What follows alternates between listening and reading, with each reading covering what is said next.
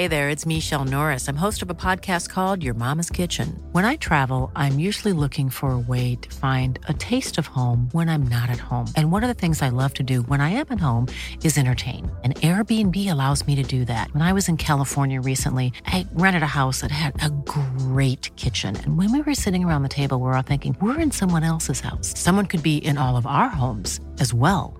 If you have a home, but you're not always at home, you have an Airbnb. Your home might be worth more than you think. Find out how much at airbnb.com/host. Life is full of awesome what-ifs, and some not so much, like unexpected medical costs. That's why United Healthcare provides Health Protector Guard fixed indemnity insurance plans to supplement your primary plan and help manage out-of-pocket costs. Learn more at uh1.com. When you're ready to pop the question, the last thing you want to do is second-guess the ring.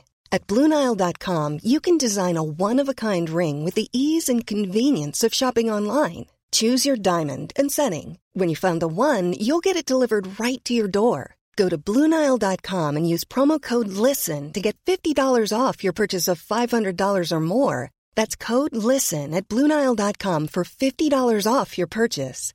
BlueNile.com, code LISTEN. Quality sleep is essential. That's why the Sleep Number Smart Bed is designed for your ever-evolving sleep needs. Need a bed that's firmer or softer on either side? Helps you sleep at a comfortable temperature? Sleep Number Smart Beds let you individualize your comfort, so you sleep better together. J.D. Power ranks Sleep Number number 1 in customer satisfaction with mattresses purchased in-store. And now, save 50% on the Sleep Number Limited Edition Smart Bed for a limited time. For J.D. Power 2023 award information, visit jdpower.com/awards. Only at a Sleep Number store or sleepnumber.com. A man is being questioned by police in connection with the theft from a solicitor's office of a document relating to an affair between the Liberal Democrat leader Paddy Ashdown and his secretary. The Liberal Democrats campaign manager Des Wilson has joined Labour's call for a coordinated police inquiry into a spate of similar break-ins. United left the Leeds Bradford airport this morning for the 90-minute flight, knowing that up to 3,000 of their supporters will be following within the next 48 hours. The team, of course, is hand-picked. The club believes and hopes that its supporters will behave as if they've been as well. Good break again. Walter, a great chance for Stuttgart here. A little chip. It's in the back of the net. And Leeds are behind. Fritz Walter. The day hasn't gone entirely smoothly. The plane was delayed by an air traffic control problem for a few moments, and the squad arrived to find that a training session planned for this afternoon had been cancelled. Got it away. Oh, great save by Lukic. Oh, they scored again. And it's that man again, Fritz Walter, and it's 2-0. Whether the club or indeed the city like it or not, Leeds United's reputation abroad is a feared one, and the whole of British sport is holding its breath on Wednesday. Even the Foreign Office has been involved in the preparations. If there is any bother, the repercussions could be serious. Yes, and he's clutching the back of his leg. It's a hamstring. And the real problem there might be not only tonight, but it might well mean that Eric Cantona misses the second leg as well. We don't want to cause any trouble. We just want to win the game, go home, and enjoy ourselves. And no Leeds fans are going to go there with an attitude to get the club kicked out. And it's another goal! 3-0. That's a disaster now for Leeds. Hello, ladies and gentlemen. Welcome to the Greatest Games podcast on Football Ramble Daily in association with The Blizzard. My name is Marcus Speller, and opposite me, as always, is Jonathan Wilson. And with us in the studio today is a man I'm delighted to introduce you to. It's Peter Drury, the football commentator. We all know the voice. We've all heard the commentary before. Peter, it's a pleasure to be in your company. It's a real privilege to be here. Thank you. Of course, Commentator of the Year at the FSA Awards. No counting for taste, is there? You're very humble indeed. The game you've chosen today, we go back to 1992-1993 season. Stuttgart 3, Leeds United 0 in the Champions League first round, first leg. Why have you chosen this game? Well, first of all, it's a self-indulgent choice because it was just a moment in my then fledgling career which took my excitement levels to a new point. Yeah. I was, as very good luck would have it, a relatively new reporter at BBC Radio Leeds. I'd arrived just as Leeds were being promoted into the first division as it was then, had 1 year, then they won the title. And when I got on the plane to Stuttgart, that was the first aeroplane I ever boarded. My goodness. At the age of whatever I was then, 23, 24. And you made up for it since then. Well, I have. I've boarded a few. So I'm afraid my carbon footprint has been worse. We can then. forgive you for that. But so I just remember sitting at the back of one of those charter planes at Leeds Bradford Airport with all of the great football writers who wouldn't have known who I was, and thinking, wow, I didn't think I'd made it because I felt so inferior to everybody who was around me. But I was just thrilled by the whole prospect. And then to be at a European Cup tie and sit in this grand continental stadium and be part of it and follow this story with the zeal that you only have as a really young journalist. You know, there was nothing that the editor could have said to me, do this, that I'd have said no. I would have stripped naked and run across the pitch if that had been the editorial instruction. I was that keen. And of course, the narrative that played out from the start of that tie, frankly, through to the moment when Leeds were finally knocked out by Rangers a couple of months later, was, journalistically speaking, extraordinary. And in terms of football, no less extraordinary. There were 5 games of football, each of which would be worthy of its place in this podcast, I would contend. And the zeal you speak of as a young journalist back in the day is the kind of zeal that Jonathan still has as a journalist, I would argue, you know. Maybe not. No, so my memory of flying to Stuttgart, I think I've only been to Stuttgart once, was Chelsea played then in the Champions League, and the weather was atrocious. It was quite heavy snow, and Lufthansa lost my bags.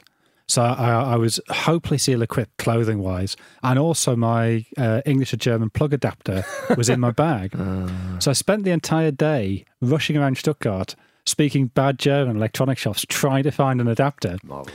And I was reading, is it called The Unconsoled, a novel by Kazuo Ishiguro? I'm sure Which is about a concert pianist trying to find a concert venue but not being able to do so in a slightly dystopian Central European landscape. So many parallels. And that felt so kind of appropriate.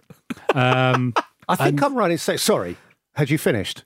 Yeah. No, I was just going to say in football terms, the other big Stuttgart moment, I think, was did England not beat Ecuador there in the World Cup? Oh, I was there for that. Oh, with the Beckham free kick. Yeah, that's true. Yeah. So my memories of Stuttgart are rather less fun. Well, the Beckham free kick, something we could all get behind, of course. Yes. But going all the way back to 92, I mean, we were just talking off air there that the Leeds side in the early 90s, that Leeds side, can be easily forgotten.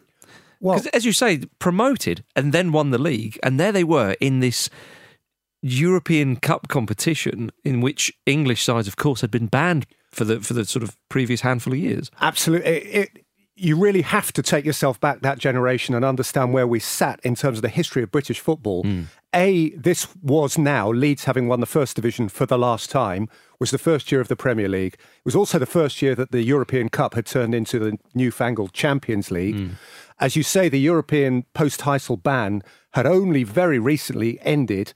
It ended actually in 1990, but Liverpool won the league and their ban, because of their involvement, was extended, so they couldn't join the European Cup then. Arsenal had a very brief run the following year, and then Leeds were the next.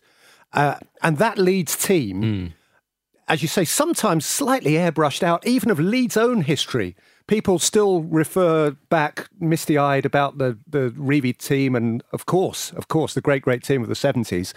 And more recent generations are inclined to reminisce, again, with great justification, about the Champions League runs under David O'Leary and that big spending, crazy spell. But Leeds won the title. Yeah. They won the title at Manchester United's expense in 1992 with a team which fans of that generation and young journalists of that generation could just reel off. Well, it's very easy to reel off because there was just an 11 that Lukic, Sterling, Dorigo, Batty, White and Fairclough, Batty and McAllister back in midfield, Speed and Strachan, Wallace and Chapman. And obviously Wallace has gone for Cantona by this point. Yes. But that didn't last very long.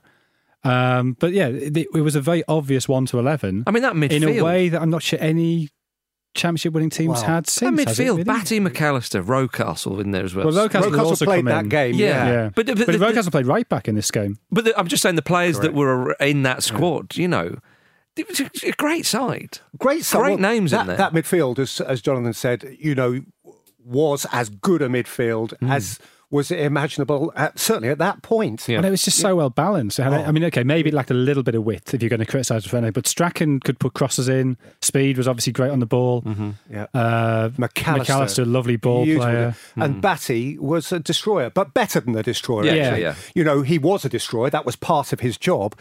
And my goodness me, you know, those days they didn't measure how many metres you ran in a game, but he ran a lot of metres and he won the ball. And he actually later in the run had to play right back. Leeds had a problem at right back. Yeah, was Sterling injured? Sterling was injured, John Newsom sometimes had to play right back. Newsom played centre back in Barcelona, didn't he? In Fairclough went to right back. And so it became a problem because Sterling, who they used to call Zico, and was very much a Howard Wilkinson disciple. He'd come with him from Sheffield Wednesday and so on. He was a great, almost ahead of his time, overlapping fullback. You know, he did the attacking bit in the way they do as a matter of course now. Well, again, we were talking before we began. I remember the Leeds team in their first season up, beating Sunderland 1-0 at Roker Park in an utterly poisonous atmosphere. A game that Sunderland fans remember for John Kay making a disgusting tackle on Peter Haddock, for which he was rightly sent off. Although the angle I was at the time, it wasn't that clear. But Mel Sterling got the winner, which was a 25, in my head, a 25-yard drive. Yeah, he could strike a ball beautifully. Well, I took penalties at half time in his testimonial. Did you really? Yeah. How many penalties did you take? 2. Ask me how many I scored. How many did you score? 2. There you go. Yes. You know, I thought that might be the case. In front of the Cop at Ellen Road. Who's in goal, more importantly? Leeds United's under-18s goalkeeper. Oh, it's not a mascot. No. Yeah, not a mascot. Yeah, absolutely. Well, back to the game. So Leeds, they're in the European Cup, or the Champions League is becoming. Football is beginning to come into the modern era, you could say. It must have been an exciting time. And as you say, you're on the flight with all these great players and the best side in England. Their defence of the title, of course, was pretty poor. It's fair to say. But as a young journalist and so on, it must have been so exciting. Well, it was. I mean, it was a thrill to be a part of. We weren't a part of Leeds United, actually.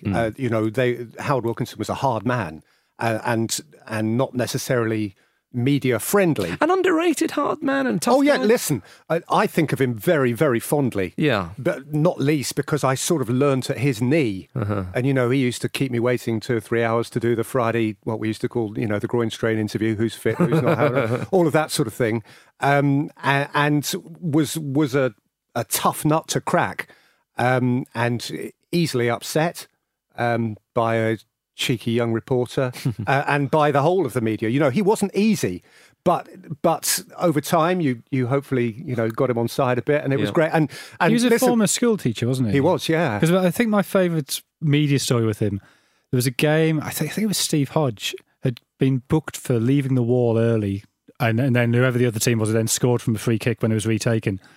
And he used Pythagoras. He explained Pythagoras in the post-match press conference to explain that because Steve Hodge was not running from the middle of the wall, he actually was 10 yards back. Oh, he was very good. Yeah, no, he is a very intelligent man. Of course, he's still at the head now of the LMA.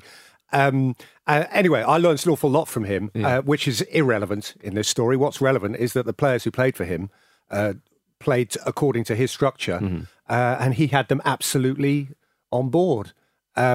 Is he still the last Englishman? Yeah. Yes, he is, to win the title. Flight, and so there you are. I mean, his record was fantastic. He had his detractors, but I don't really understand why. But what did he think of going into this, you know, Europe's top competition? Was he hopeful? Was he maybe slightly dismissive of it? What was it? Presumably he'd never been in charge of a European game before, had he? I haven't checked that, but I can't see who he could have been in charge. He was at Wednesday before, wasn't he? Was he Wednesday before? Yes, he was, yeah. So, unless they had a little UEFA Cup dalliance, but I doubt 80s, it. Quite clearly, he didn't have a lot of experience in European competition. But you see, again, to go back to how we felt at that time, because we had been out of Europe, the whole thing was an adventure. Yeah. And actually, there wasn't, I suppose, massive expectation because the sense was that we were catching up and learning. Yeah. You know, English clubs were only just joining in again. And how do you do this European thing? And it wasn't like the We Premier are talking League about football, not politics, by the way, ladies and gentlemen. It was just to be in the current climate. We weren't in the last 15 years of the Premier League or last 20 years where, but by then, all the best players in the world weren't playing in England. That's right, yeah. You know, Serie A was very sexy. And we weren't necessarily expecting to have, 4 of the last 8 in the Champions. Well, that, by the way, to the other point, only the champions were in it. Yes. And that's why when we come eventually to the Rangers part, that's why the Battle of Britain was so big then, because it really did take an extraordinary set of circumstances for the champions of England to play the champions of Scotland. Yeah. Which played into that in a way when, how often have we seen Celtic play United or City or, in recent, it's still great every time it happens, but it was mighty special then. It certainly was. All right, let's have a quick break, and after which we'll get down to the actual football itself. In it goes to Cantona, and a good ball too, and Cantona!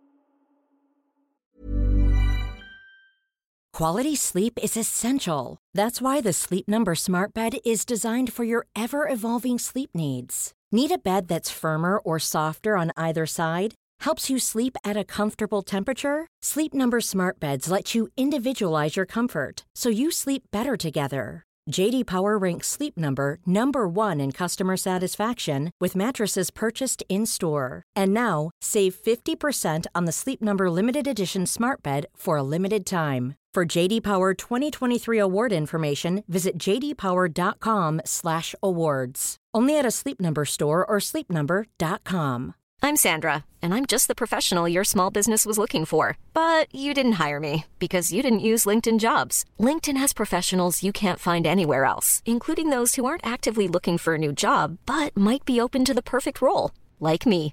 In a given month, over 70% of LinkedIn users don't visit other leading job sites. So if you're not looking on LinkedIn, you'll miss out on great candidates like Sandra. Start hiring professionals like a professional. Post your free job on linkedin.com/people today.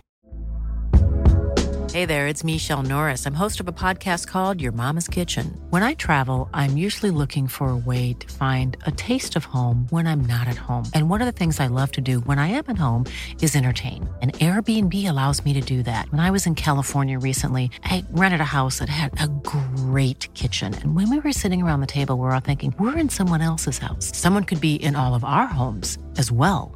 If you have a home, but you're not always at home, you have an Airbnb. Your home might be worth more than you think. Find out how much at airbnb.com/host.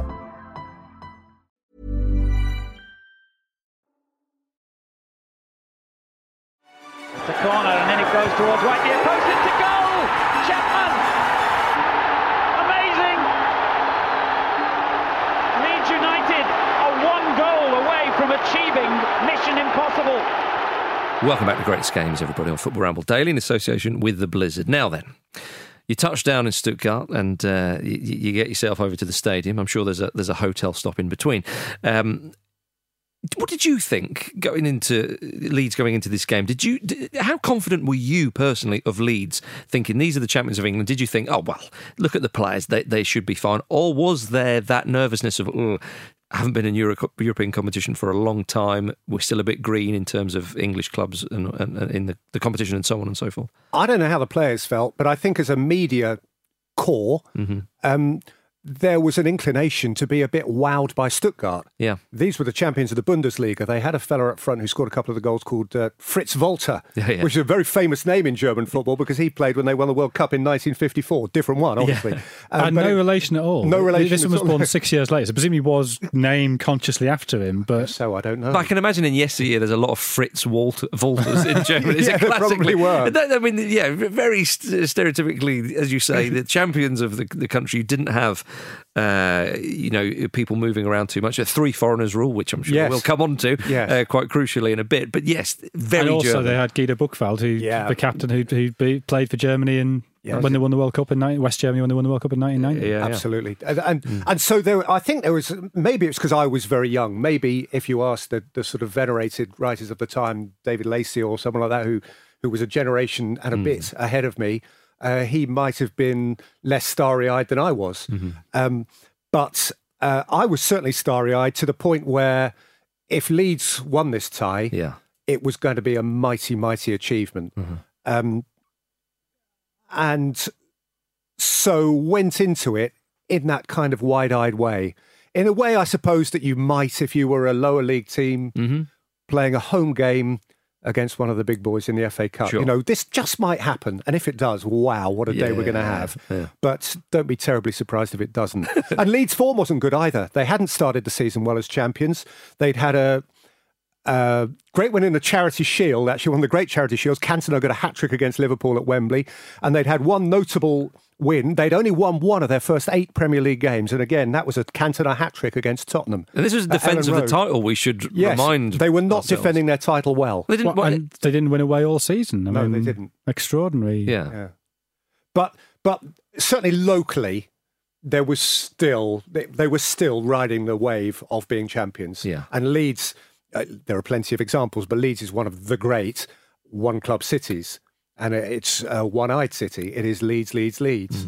And so the sort of groundswell of thrill still very much existed up to this game. Yeah. And what did you make of this tie yourself, Jonathan? Because, again, people may think, well, Stuttgart there are bigger names, but they were the champions. Oh, the champions against champions. And also... I mean, I think Peter's right. Just it was a different world. They were the Bundesliga champions. Exactly. And that gave them a glamour. Yeah. And I think that even when I went over with Chelsea in 05-06, would that have been? I think maybe 06-07.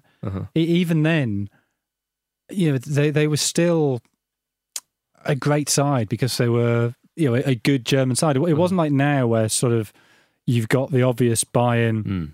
Huge gap, Dortmund, huge gap. Maybe Leipzig in there as well. I take your point, though. But if it wasn't such a sense of a hierarchy, it was just these are a really good German team. And you look down the list of names, and not just Buchwald, but Gaudino as well, who was a familiar name to us. They had 2 or 3 players you'd heard of. Christoph Daum we knew was as a sort of promising young coach. Who obviously went on to greater things and then far worse things with Leverkusen. Christoph Daum, as he was called by the British press, in the return leg. And then, of course, he got the ban for cocaine just before he'd been appointed German national manager when he got the ban for cocaine. Yeah. It's fair to say an interesting life. Yeah, he experienced the slings and arrows. I bumped into him much later, totally randomly. He was sat in the seat in front of me in a stadium in Buenos Aires watching Huracan on a Friday night. No idea what he's doing. My goodness. Had a little chat to him. I mean, he must have been... The life and times of Jonathan Wilson is a glorious You've gone into this stadium in the middle of nowhere, Buenos Aires, little tap on the shoulder. Hello, Christoph. Yeah. Can you give us 5 minutes? Have you watched The Two Popes? I haven't, no. Oh, Huracan comes up in that. Oh, really? I watched it last night. Oh, yeah. Okay. Of mine. Yeah, he's a big fan, isn't he? Yeah. My goodness. But yes, so the he's game... a fan of San Lorenzo, the yeah. The original guy is, but there's a bit of kind of terrace humour around Huracan. I see what you mean. Yeah, right. San Lorenzo is too.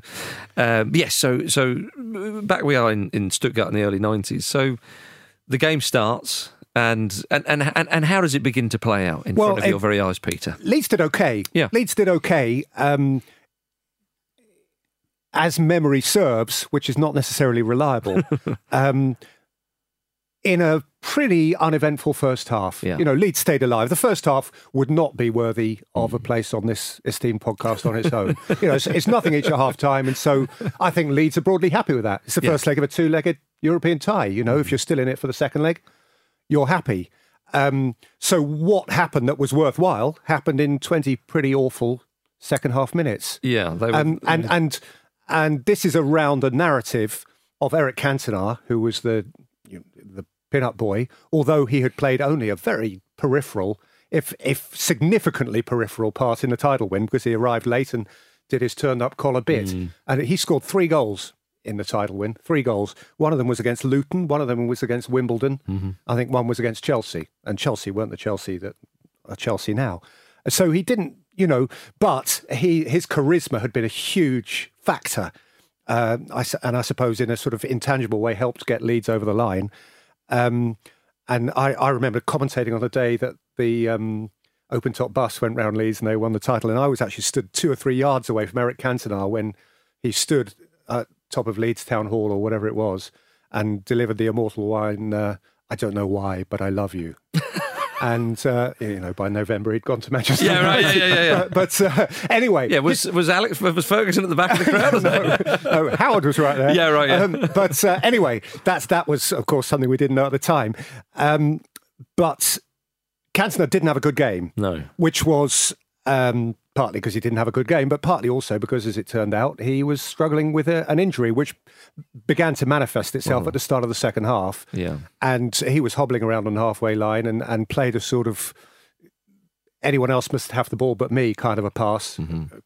Crossed halfway, gave the ball away, and Stuttgart broke and scored. And that was the start of a sort of 15, 20-minute collapse. Yeah. Which was... Yeah, I mean, Tony Dorigo ends up being caught horrifically out of position for that goal, but I think it's probably Cantona's pass, which means he's not where he ought to be.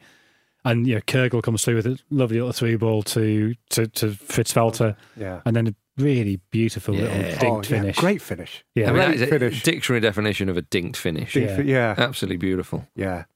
Yeah, lovely. He was smart. He was fast. He was a dash dart sort of striker. But that's one of those ones where that type of goal, as you say, you've got the glitz and the glamour of the tie. You're away. You've got the wow factor. You're thinking, blimey, German champions. All the rest of it. Obviously West Germany were the World Cup holders at the time, and so on and so forth. You go away 0-0. We're doing okay, and then there's a moment of quality like that, and you are reminded of the occasion. You're reminded of the task, and you're reminded then, and to go back to what sounds a bit like an inferiority complex, and maybe it was. You're reminded of the fact that we were slightly in awe as a football nation because we'd been absent. And you're right, I hadn't really thought about the World Cup winning element, but of course that's key. Germany was the place to be. But even in sort of the as Kürgel plays the pass, he plays it just behind. I think it's Fairclough going across to try and cover, and not many. Fairclough ends up sort of sprawling on his knees, kind of just flat in the mud. And it's a bit like when Boateng goes down when Messi kind of jinks past him. That's right. Just this sort of totally hapless defender.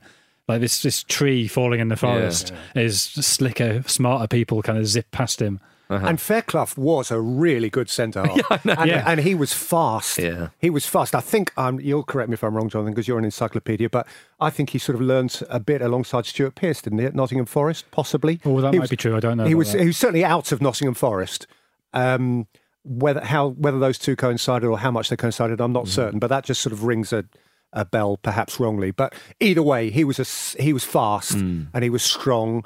And he and Chris White, who'd come up from Arsenal, were a super central defensive pair. But in the absence of Tony Dorigo for a few key seconds, Fritz Walter found them easy. And absolutely. And so that was the first of 3, as you're saying. 4 minutes later, Walter gets a second. Yeah. It's a corner, which is sort of headed clear, and then Sverrisson from the edge of the box hits it. Good save from Lukic. Yeah, I mean, when I first saw it, I wondered, could Lukic have got it out of the danger zone a bit more? But I think it's just hit so hard, and he's slightly unsighted. I think it's just a good save, and Walter pounces, and suddenly, Leeds, having done very well, they find themselves 2-0 down. And you're thinking to yourself, just stay in the tie. Yeah, and then it gets worse. You've got to stay in the tie, yeah. And then Andreas Buck. Yeah, who outpaced Fairclough, which, as you say, Fairclough was quick. Correct. And Buck just sort of went round the outside of him like he was not a quick player. Absolutely. And then just should Lukic have saved that? Yeah, so I think Lukic, certainly by the end of his career, he was really fallible to those low shots, particularly down to his right. Yeah, well, maybe so. You've probably watched the same YouTube clips as me, and Ron Atkinson. Yes, I was pretending I knew this, but yes, Ron Atkinson says that. No, Ron Atkinson says, he says, I wonder whether Lukic should have saved that, or was this effect? He said, but in classic Ron Atkinson Wronglish, he says, or maybe it's got an ugly little bounce. It's got an ugly little bounce in front of his bottom hand, And Bob. Anyway, you could make a case for saying on another day Lukic might have saved it. But 0-3, and you're thinking, oh my goodness, the second leg's going to be one of those evenings which we've just. It's going to be fixture fulfillment. Really. And it's also, 3-0 leads suddenly in the last 2 or 3 years have become things that are clawbackable. Yes. They never used to be. No. Well, they never used to be. And also, again, you can't say this enough, that ban for, English clubs in Europe, those kind of nights where you describe about that, people, Man United fans will remember back in the day, or Liverpool fans more recently, overturning big scores against sides. It's sort of been wiped. And they didn't happen that much anyway. Well, it was much easier to kill games. Well, it was easy to kill games. You could commit fouls. You just and pass it back people, to the keeper. So you could break up attacks, you could break up the rhythm. B, the offside was much less liberal than it is now. Yeah, less liberal than it is now. So it was easier to play an offside trap. Back passes as well? Back passes are gone by... This is the first season after the back pass, isn't it? Is it? I don't know. Back pass law came in 92, so... Yeah, it was definitely early 90s. Yeah. But what I'm saying is that, Leeds fans... I'm guessing, when going 3-0 down into that second leg, wouldn't think, well, hang on a minute, but this side did this last season, and this side, there was that night there. Well, and you draw on these examples. Now, if you're 3-0 down, okay, you're probably going out, but you go to the game thinking, well, if we nick one and if we're 1-0 up at half time, who knows? Yeah. Whereas, I just don't think anybody thought they had a chance here. No. No. Except that Leeds supporters are a pretty stubborn, one-eyed bunch, and that is to their credit. Before they start sticking pins in me, proving your point. Proving my point. They're not unique in this regard, but Ellen Road is a cussed venue, and and if they were capable of creating the right mood, then you just never know. And I suppose they did in that championship season. They did have a habit of they blitz aside with 3 goals in 20 minutes. That was something they could do. And I think when you have a forward like Lee Chapman, who is it's his physical gifts, but make him a top class forward. And if you can sort of begin to impose yourself on an opponent, somebody like Chapman, and I guess Cantona, who turned out to be fit for the second leg, to widespread surprise, he also had that physicality. You could get on top of a team. Yeah, the Chapman was key. And he was such a charming bloke, really lovely talker. He was your nailed-on interview after any game, living up to his surname. Yeah, well, absolutely, He was. But I really don't want to talk him down or oversimplify him. But he was really a pretty simple footballer. He was that centre forward that you aimed the ball at, and he could make it stick. Or if it didn't stick, it tended to bounce off a limb conveniently. It's just the way it worked for him. Yeah. And he was another Wilkinson disciple. He'd been at Sheffield Wednesday as well. Yeah. Been at Sunderland as well, lest we forget. Yeah, there we go. You've had your mention. All right. I think he only scored twice for Sunderland. Yeah. So, the second leg was an extraordinary affair.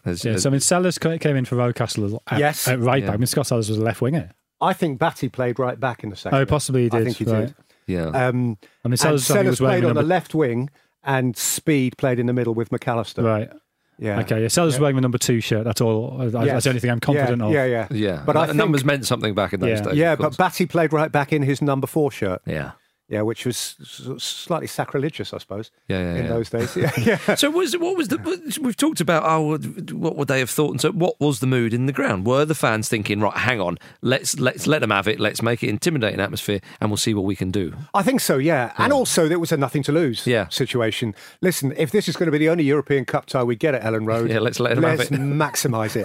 Funnily enough, and I had forgotten this until looking back in preparation for this conversation, but actually that huge newsstand, as it was about to be at Ellen Road, was halfway through its rebuild. Okay. And so the capacity was reduced at Ellen Road at that time, regardless of which, and I do remember this because you talk in cliche terms about hairs on the back of your neck. I mean, that was a hairs on the back of the neck night. Yeah. It was straight from the off? Yes. Yeah. I mean, that as the game kicked off, it was one of those games where as the game kicked off, and I think this happens less now, I don't know, maybe I'm just getting older, but that crowd noise for the first kick of the ball, that kind of... I know what you mean. Yeah. Yeah. And they were determined they were going to have a damn good go at this. And they did. And they really did. And, we call this the greatest game. You call this the greatest game. And I said to you off air beforehand, this is probably the greatest game that was ever declared void.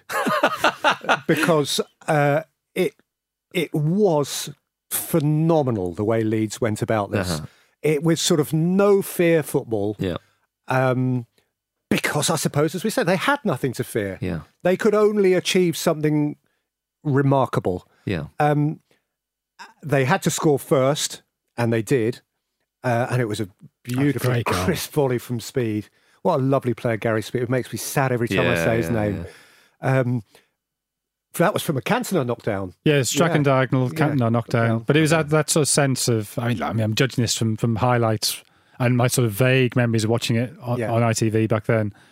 But, yeah, there's sort of a sense of, I mean, I think what's significant, Raphael Honigstein's book on English football, which in German is called Englische Fußball, and in English is called Harder,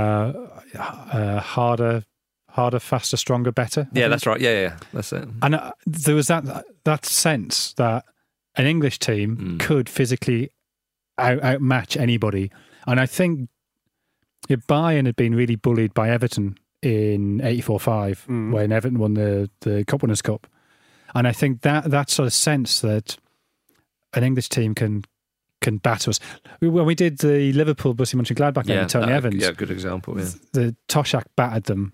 One again, a game was declared void and was abandoned, and then he came in for the second playing of it, and they physically bullied them. And I think that doubt was always there in German teams' minds of an English side can really get at us.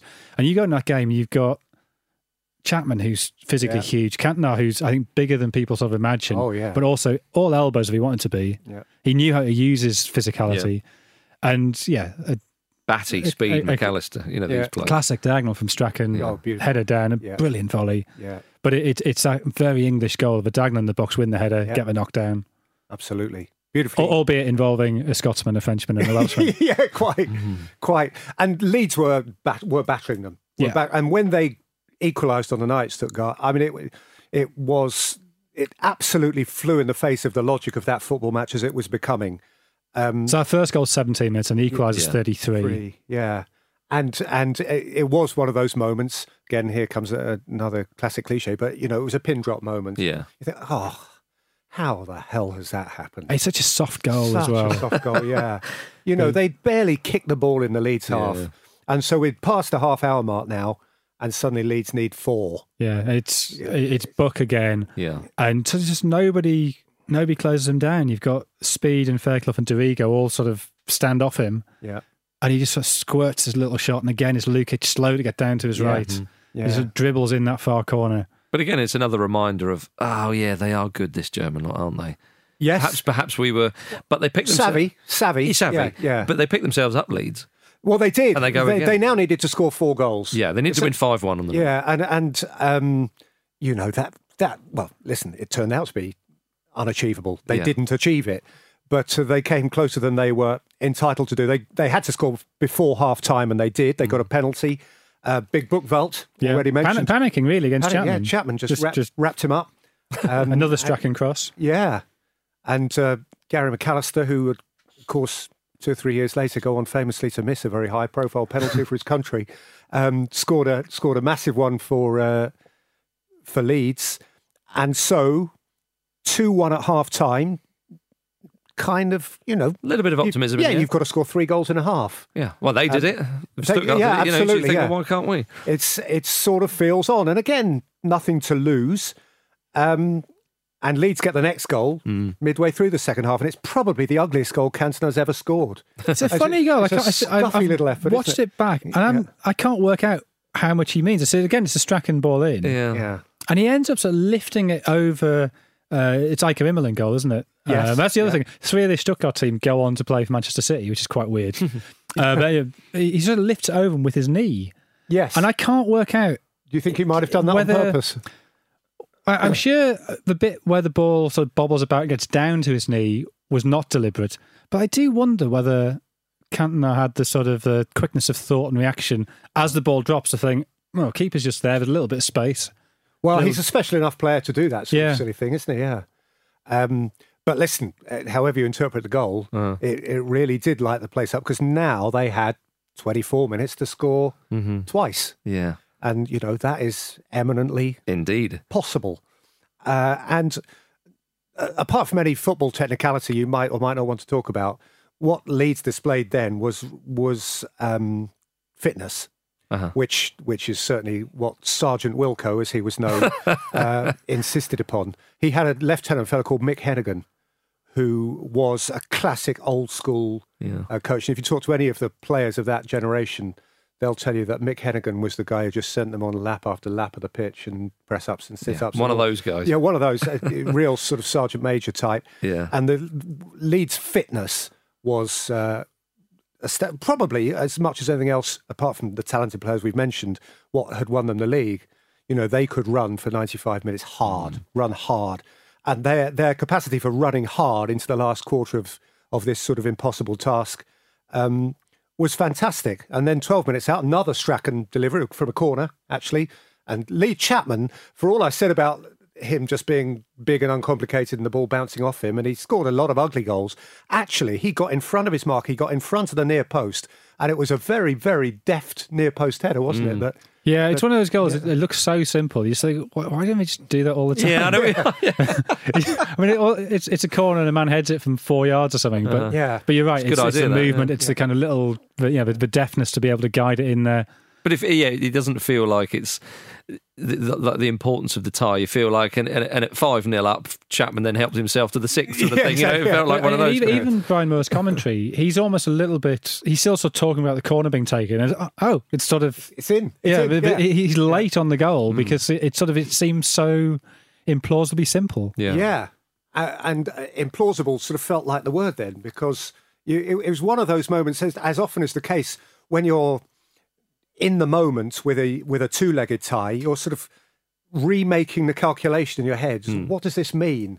And here is this realisation that one more. And still 12 minutes plus injury time to get it. 12 minutes to go. Yeah. Extraordinary. But of course, the most significant factor in the whole leg, the most significant moment in the whole tie happened 5 minutes after the goal, when the manager unknowingly sent on this fellow who nobody had heard of, called Jovica Simonic, in place of Galdino, who was a Serbian centre-back. This was his only first-team appearance for Stuttgart. Eight vital minutes. 8 minutes he came on, and he was one foreigner too many. And I'd looked up his career. I expect you did too. And after that, he went to Benfica, didn't play a game. And then he played a handful of games for Boa Vista, and then he drifted around Portugal for a few years. Bit of a shame, really, for him. But that was his European Cup tie, and he was it wasn't his fault, of course, but he was the reason why the following Saturday Leeds was suddenly back in it. Yeah. I mean, I'm sure you want to cover those last 12 minutes. There were nearish things, but when the final whistle went, it was one of those moments where there was united adulation for Leeds. It had been an absolutely magnificent effort any yardstick. There's a great shot as the final whistle goes. I think it's from a camera behind the goal of Strachan. I think the whistle goes as Immel clears it. Yes. And you see Strachan's sort of going towards it, and the whistle goes, and the slump of his shoulders. And he's only 10 yards from the touchline, just walks straight off. It's a bit of a strange one, that, isn't it? When you have, we covered on this very podcast before, Fulham beating Juventus 4-1. Oh yes. And I was at the stadium that day, and it's kind of like if Fulham had beaten Juventus 3-1. Well, admittedly, it would have gone to extra. I say 4-2. Say, what an effort!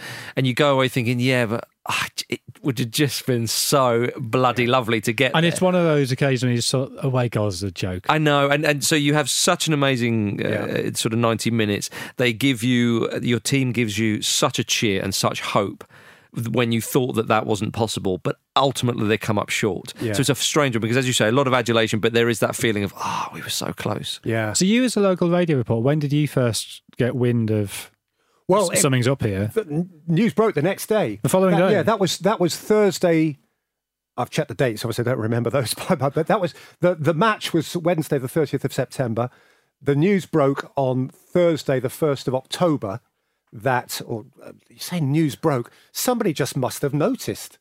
Simple as that. Someone must have said, hey, how come? I mean, it seems a crazy mistake. It would never happen today. No. And again, it shows us kind of innocence. Yeah. Look, obviously the rules are different today, but... And also, just on the team sheet, or at least some of the team sheets you look at, they've got the little flag. Yes. Yeah. But also as well, back then, you didn't, quite clearly you didn't have as many foreigners in the side. And he's not got a German surname as well. And it's quite clearly he's foreign. Well, I do say that. I mean, Gaudino, obviously it's an Italian name, but he was German. Well, look, I just think, I'm just merely adding to the fact that how strange and how sloppy that and how costly that mistake was for Stuttgart. As you say, the champions of Germany are in, in the European Cup and all. And they make such a silly error. It just seems such a strange decision that with 8 minutes to go in this sort of cauldron, you're looking to cling on. Oh, where's that lad who's never played this before? Put him on. In this cauldron at Ellen Road. I mean, what are they thinking? You're getting conspiratorial now. But it was crazy. So the next day we learned that, or somebody pointed out that this was the case, and obviously I guess UEFA went into a spin. And then again, some of this I remember, some of it I've looked at over the last week or so. The debates were huge. Leeds were immediately and not unreasonably on their high horse saying, listen, they should be out. They should be out. Stuttgart held their hand up and said, oh, yeah, absolutely, and sort of begged for mercy. I said, honest, it was kind of honest, we didn't mean this. Yeah. Please don't be too hard on us. It was only 8 minutes. It was only 8 minutes, and did it make any difference? And we looked fairly comfortable. Yeah, and honest, And so they were quite humble about it. Yeah. Except to the extent, and I don't know whether this was the club itself or maybe some of the sort of noise around the club. But I read that they started trying to argue that Gary Speed as a Welshman should count and Strachan as a Scotsman. Is it right? Yeah. And so they were sort of saying points of the... And of course, none of that held any credence at all. But so they got slightly desperate. But Christoph Daum admitted the fault, pleaded guilty, and... the quote was he called for a merciful ruling. And the ruling came through the following Saturday, where Leeds were having a game which was very typical of their season. They lost 4-2 at Ipswich that Saturday. And on the same day learned that although they had argued that Stuttgart should be disqualified, the second leg had been awarded 3-0. Which was a lovely, convenient state of affairs for UEFA, wasn't it? Because 3-0 is that kind of classic sanctioned scoreline, which they tends to be default, but also fitted this scenario beautifully, where they could keep everybody half happy and say, let's have another game. Yeah, that's right, yeah. And so that's what happened. Yeah. My goodness. And then for some reason they decided this is going to be played in Barcelona. Yeah. Which I guess is equally inconvenient for everybody. Yeah, true. Were you at No, I wasn't at that that game. In fact, I was sat in the studio of BBC Leeds presenting our local radio programme for it. Okay. So I remember it well because I had to miss a major family event, which didn't go down well domestically. Because, that Friday night, of course I was going to be free. Yeah. Leeds, I think in that week, had to postpone a League Cup tie against Scunthorpe to go to Barcelona, which is a nice juxtaposition.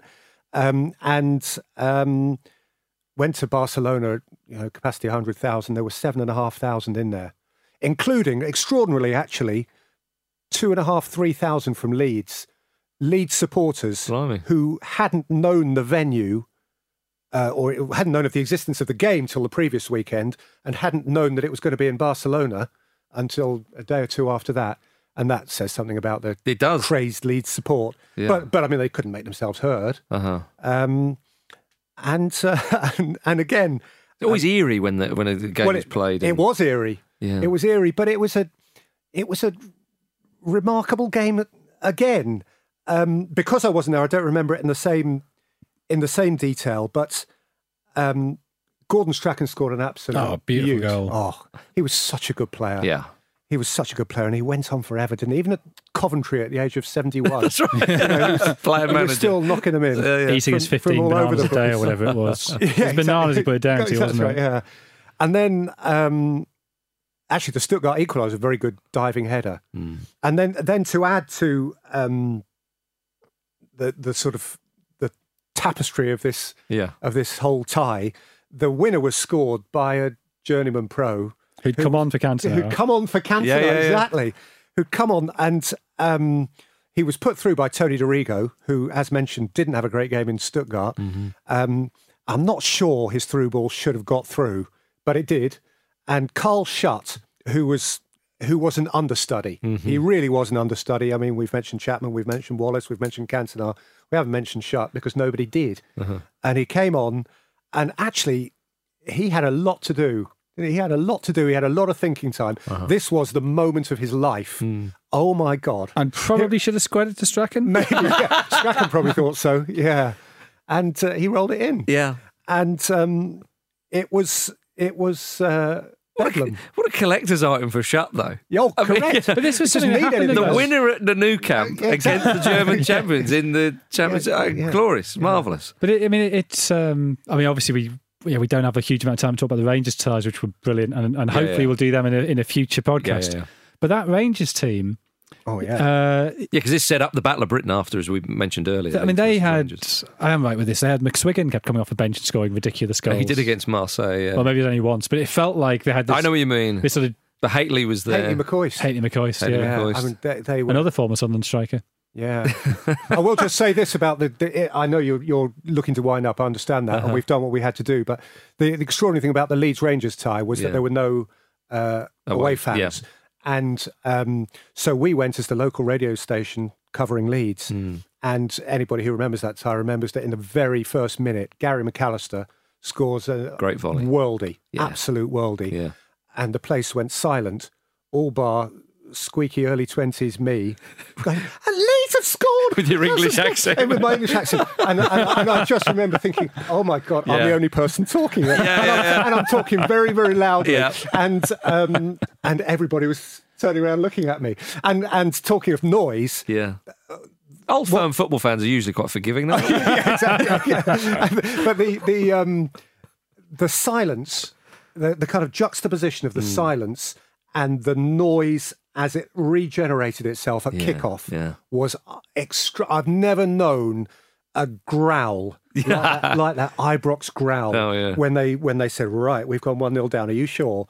And poor old John Lukic punched one in from a corner and lost the ball in the floodlights and blah, blah, blah. I mean, it was a great tie. But it is funny, though. Tie. It is. But it's funny, though, because as you say, Leeds went out in the second round. Yes. Yet, actually, those who remember their short-lived campaign, although 3 games rather than 2, you would think, an extraordinary first round. 5 brilliant games in their own way. No, sorry, of course, 5 absolutely. games and they didn't reach the group stage. Yeah. And they went out to Rangers, who, by the way, in a Champions League in its embryonic stages where 2 groups led straight to a final. Yeah, the semi-finals, you had 8 teams on it. It was very strange. Yeah, absolutely. Yeah. And Marseille just missed out on the... Rangers finished just behind Marseille in their group. Yeah. And actually, if you look at it in detail, really should have made the final. Well, Rangers and also, were that good. should Marseille even have been Marseille there? shouldn't even have been there, Absolutely. you would argue. Absolutely. So Rangers were tip-top. I think, we mentioned Marseille in there. I'll just leave it there. We've got to go. Peter, it's been an absolute pleasure having you on. It has been for me Games. too. Great. Thank you very much indeed. Much, guys. Appreciate it. Of course, for more stories like that, go to theblizzard.co.uk. But yeah, marvellous stuff. Thank you as always, Jonathan. Thank you, everybody. We'll see you next time for another great game of football. Fairclough with the cross towards Gary Speed. Couldn't quite knock it back to the liking of Chapman, but a bad clearance again going straight to Strachan. Returning it, a fantastic goal for Leeds United. Gordon Strachan puts Leeds ahead. Good ball there. Play for Scramble. Crossed in by him. Well, it's Golka who scored the equaliser. Shot, his first touch. The buck is there, shot now. Now can he find Strachan? He had a chance to find Strachan, but he finds the net.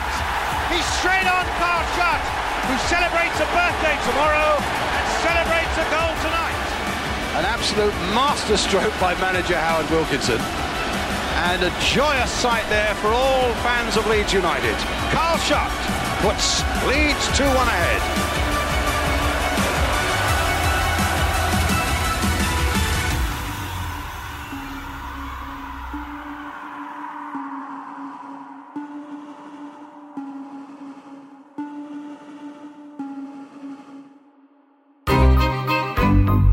This was a Stakhanov production.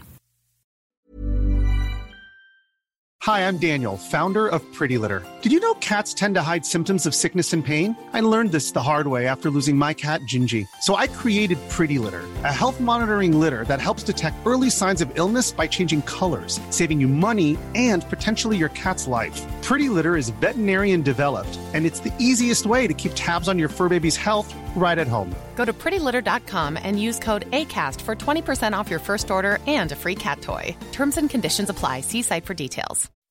When you make decisions for your company, you look for the no-brainers. If you have a lot of mailing to do, Stamps.com is the ultimate no-brainer. Use the Stamps.com mobile app to mail everything you need to keep your business running with up to 89% off USPS and UPS. Make the same no-brainer decision as over 1 million other businesses with Stamps.com. Use code PROGRAM for a special offer. That's Stamps.com, code PROGRAM.